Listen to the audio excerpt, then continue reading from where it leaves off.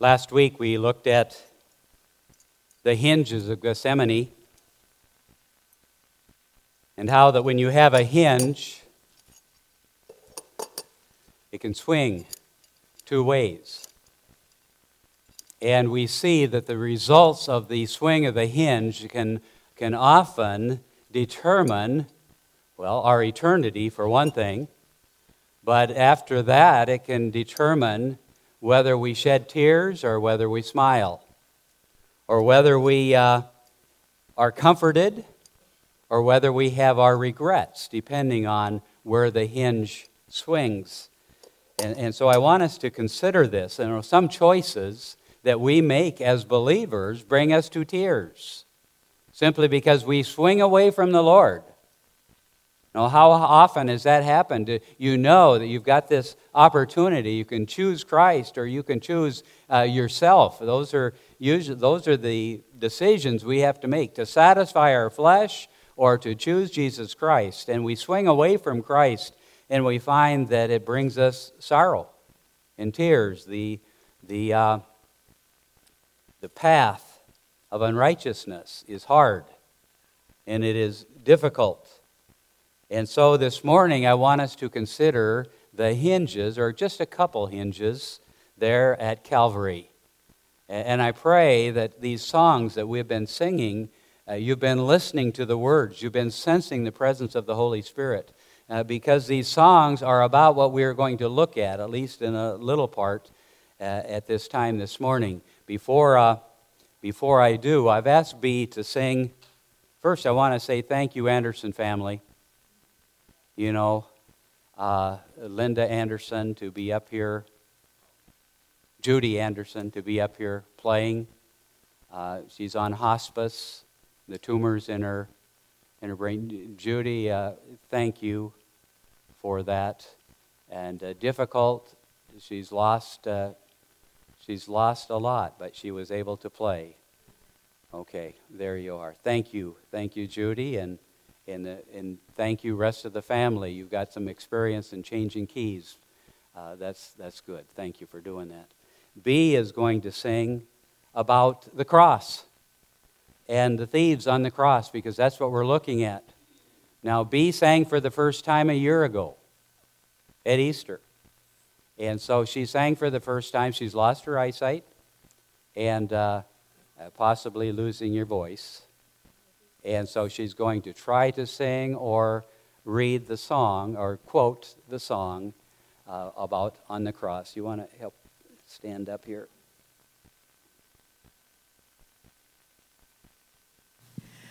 Lord, this is for you. Thank you. 3 men on a mountain, on the crosses of shame, but the one in the middle was the one without blame. The crowd was in sorrow at the terrible scene, but the one in the middle was dying for me. Friends, close your eyes and imagine Calvary long, long ago. He died for my sins and undoings. He died for my pain and regrets. Sent down from above in a scandal of love, this old world will never forget. 3 men on the mountain, on the crosses of shame, but the one in the middle was the one without blame. The crowd was in sorrow at the terrible scene, but the one in the middle was dying for me, dying for me. He was dying for you. Amen.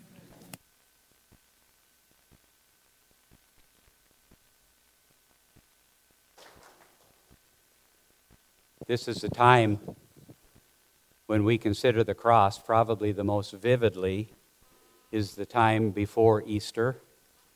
And if we didn't know that it ends well, it would really be a time of sorrow.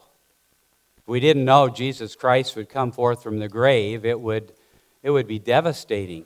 This time of year would be terrible for me. I'm hoping that you are considering the risen Savior, even as we look at the crucified Savior this morning. As we consider these verses, and I want to start in verse 33 of Luke 23. Luke 23, verse 33. And I want us to consider two hinges here. The hinge of the one thief that trusted Christ and the hinge that swung the other direction. And he rejected Christ. Listen or follow along as I read these verses. Luke 23, beginning with verse 33. And when they were come to the place which is called Calvary, there they crucified him. And the malefactors, or the thieves, one on the right hand and the other on the left. Then said Jesus, Father, forgive them, for they know not what they do. Now, he wasn't talking to the thieves at this time. He was talking to those that had placed him upon the cross. We can tell that in the putting the stories of the Gospels together. And those that are cursing him, he is talking about them. Father, forgive them, for they know not what they do. And they parted his raiment and cast lots, and the people stood beholding. And the rulers also with them derided him, saying, He saved others, let him save himself, if he be Christ, the chosen of God. And the soldiers also mocked him, coming to him and offering him vinegar, and saying, If thou be the king of the Jews, save thyself. And a superscription also was written over him in letters of Greek and Latin and Hebrew. This is the King of the Jews. And one of the malefactors, which were hanged, railed on him, saying, If thou be Christ, save thyself and us. But the other answering rebuked him, saying, Dost not thou fear God, seeing thou art in the same condemnation? And we indeed justly, for we receive the due reward of our deeds.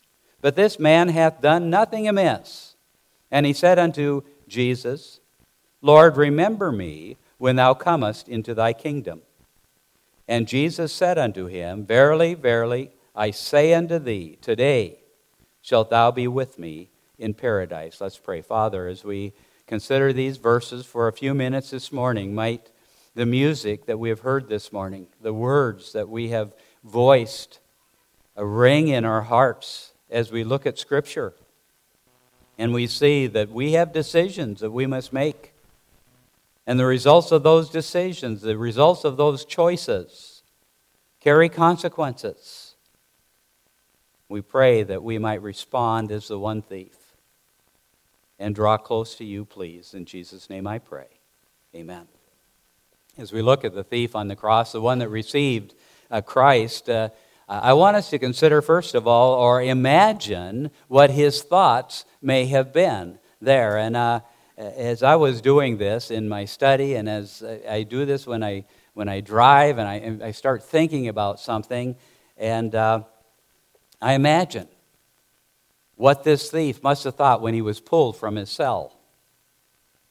I'm thinking that he has heard plenty through the night, but I think one of the things he is looking around and he says, Where is Barabbas? Where is Barabbas? Probably Barabbas was the leader of we don't know if there were only 3 that were crucified. That time we only know of 3 in Scripture, these 3. But Barabbas was supposed to be there. Where is Barabbas? And often, not even just at Easter, I think this, and I recall it to you, hoping that you think about this too, is that where is Barabbas? Where is Barabbas? Because each one of us could have Barabbas written across our foreheads. We are all sinners. We all deserve to go to the cross, to be crucified. Where is Barabbas? But then he's probably thinking, oh yes, early this morning, before the sun came up, I remember Barabbas was mentioned. They were close, the prisons there. It was close to Pilate's judgment hall. When Pilate stood before all the people, and he said, one of these should be released. Who will you release? Barabbas or Jesus? Now, I don't think the prisoners, it was too far away for them to hear Pilate say this. But I believe he heard their response, who should I release? I believe that this prisoner heard, Barabbas! Barabbas! Barabbas! Release Barabbas! And all the people are crying for Barabbas. So the prisoner hears, I can imagine Barabbas maybe in the next cell to this prisoner. He hears, Barabbas, Barabbas, that's me. What's going to happen? What are they talking about? Why are they calling my name? And he doesn't hear what Pilate says. Well, then what should I do with Jesus? But I believe he heard what the crowd, the mob, cried. Crucify him! Crucify him! Crucify him! Can you imagine Barabbas at that time? He says, no! No! He's heard Barabbas, crucify him! Crucify him! I can imagine, that's a terrible death to go through. It'd be so much easier to get your head chopped off or whatever done, but to be crucified, no, it can't be. I don't know if he curled into a ball or if he fell on his knees and began to sob, or maybe he even cried out to a God he really didn't know for some miraculous salvation from that cell. But and then to have the guards come for Barabbas. And they drag him from the cell, screaming, crying, no, no, please don't. And they drag him from the cell, and they drag him out, and he's kicking and crying and screaming. And they get him outside, and they say, Barabbas, you're free? I'm free? How can I be free? I'm supposed to be crucified. You're free, Barabbas. Because Jesus is going to die in your place. Every one of us has Barabbas written across our foreheads. We're supposed to die. But Jesus is dying in our place. He died in our place. We can be free. So maybe the first thought that thief had was, where's Barabbas now? I thought they drug him out here. Where's Barabbas? And then he sees Jesus. And then his thought might have been, well, why Jesus? As they carry their crosspiece, from what I gather, they had the posts planted out there, but they each had to carry their crosspiece. And they would carry that, and it was that crosspiece that Jesus, being beaten so badly, that he fell beneath that load of the crosspiece. And they had Simon come and carry that crosspiece for him. And then they would take that crosspiece, lay it on the ground, and they would stretch him out, and they would begin to nail those nails through his hands. Why Jesus? Why is he here? He must have thought, as he saw Jesus, what happened to him? Because by this time, he's been beaten beyond recognition, according to Isaiah 53. You could hardly tell it was him. And his face and his back was beaten so badly. And he's lost so much blood, and the crown of thorns over his face. This thief must have thought, what did he do? And he also must have thought, this is the end. Wouldn't this be a natural thought? This is the end. They're taken away. This is the end. Ironically, it was just the beginning, wasn't it? Because his hinge swung toward Jesus. This was the beginning of his day would end with death, but that's just the door into his eternity with Jesus Christ. Today you'll be with me in paradise, he told this thief. So some of the thoughts, and he may have thought, well, what happens after death? Have you ever had that thought? What happens when I die? I mean, that's a legitimate thought. It's too bad too many people wait till the end of their lives before they think about that. What happens when I die? You need to be thinking about that, because the direction of your hinge will determine what happens to you after you die. Now, we see a change in his heart, the beginning of the swing. In other accounts, Matthew, it tells us that both thieves are railing upon Jesus. They're reviling him. They're cursing him. They're mocking him. Both thieves, not just the one. But both thieves are doing this. Then this one grows silent. And then, as we hear in this passage, he begins to rebuke the other thief. We deserve this. This man doesn't. He has done nothing. We see his change of heart. I'm not sure what all changed his heart, but it might have been what he didn't see. He didn't see any miracles from the cross. He didn't see any healings. He didn't see hear a message from Jesus Christ from the cross. But yet he swung towards Jesus. Maybe what he didn't hear. He didn't hear cursing from Jesus when they nailed his wrists or his hands to the cross. He didn't hear cursing from Jesus when they came by, and it tells us that the Pharisees, the scribes, the religious people of the day walked by and they wagged their heads and they laughed at him and they mocked at him. And Jesus did not curse him. He didn't hear the scoffers. He didn't hear cursing from Jesus at the scoffers. Tell you what he did hear. He heard a connection with his Father, communion with his Father. When he said, Father, the thief, probably looking around. Whose Father? Father. He hears compassion. Forgive them, for they know not what they do. So in some way he hears hope, because it tells us in Hebrews chapter 12 that who for the joy that was set before him endured the cross. So he hears hope. He hears joy in some way coming from this. He endured the cross, despising the shame, and is set down at the right hand of his throne, the throne of his Father, the throne of God. So there was joy and hope. These are some of the things that he did here.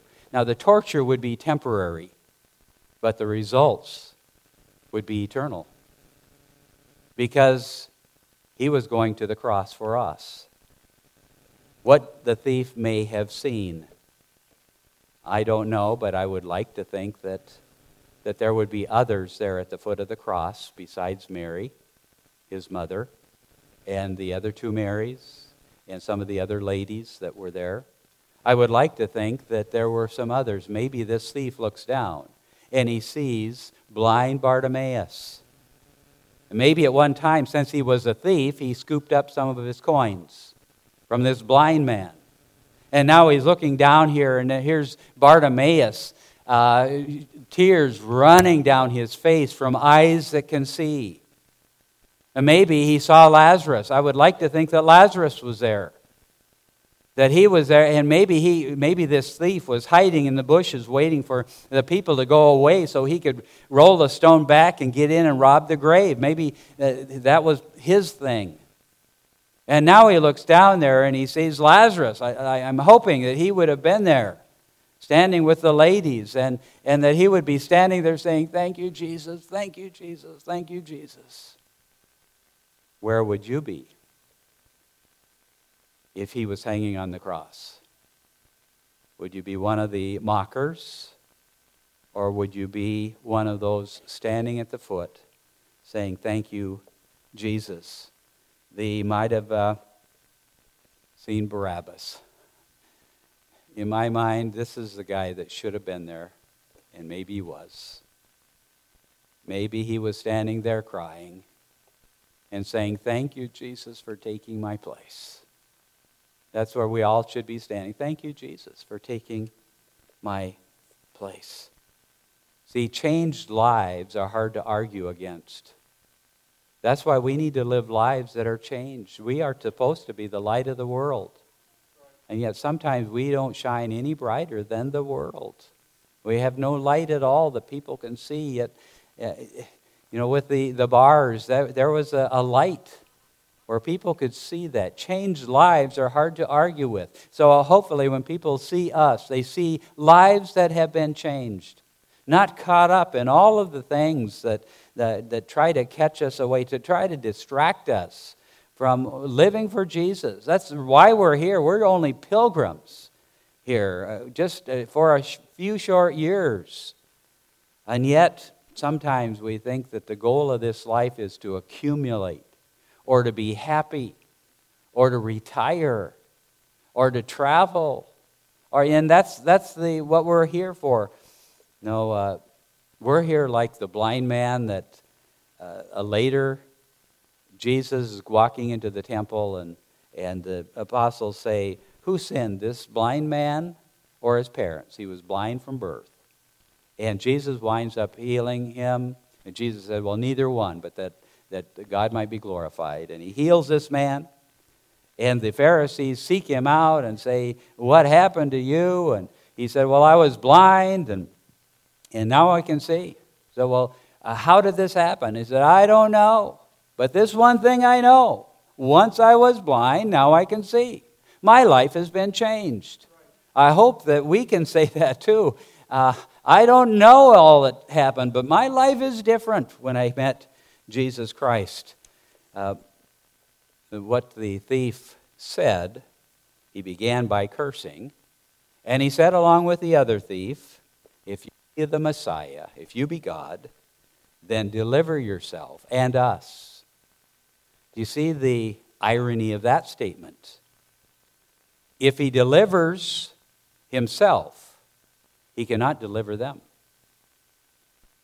If he dies himself, then he can deliver them. But he can't do both. Jesus had to die so that we might live. And if he hadn't of, I am so thankful he didn't call 10,000 angels to come and take him off the cross, because then we would be dead in our sin. And we would be of all men most miserable, as Scripture says. So when the hinge swung, it swings in verse 40. "But the other answering rebuked him, saying, Dost not thou fear God, seeing thou art in the same condemnation?" Don't you know that this guy, he has done nothing. We deserve what we get. But he has done nothing. Don't you fear God? This man is of God. In fact, there is a king here, because he cries and says, "Remember me when you go to your kingdom." So he knew, he believed, he trusted. Don't you fear God? We're all sinners and we all deserve death. The only reason we do not die in our sin is because at some time in our lives we've made a choice to swing toward Jesus and say, "Lord, forgive me and save me." We're just like Barabbas. We are just like this thief on the cross. Has your hinge swung toward Jesus? You're either swinging over hell or you're swinging to God. You're swinging into the arms of Jesus. That's what faith is. That's what it's talking about. But lots of times our faith is destroyed by fear.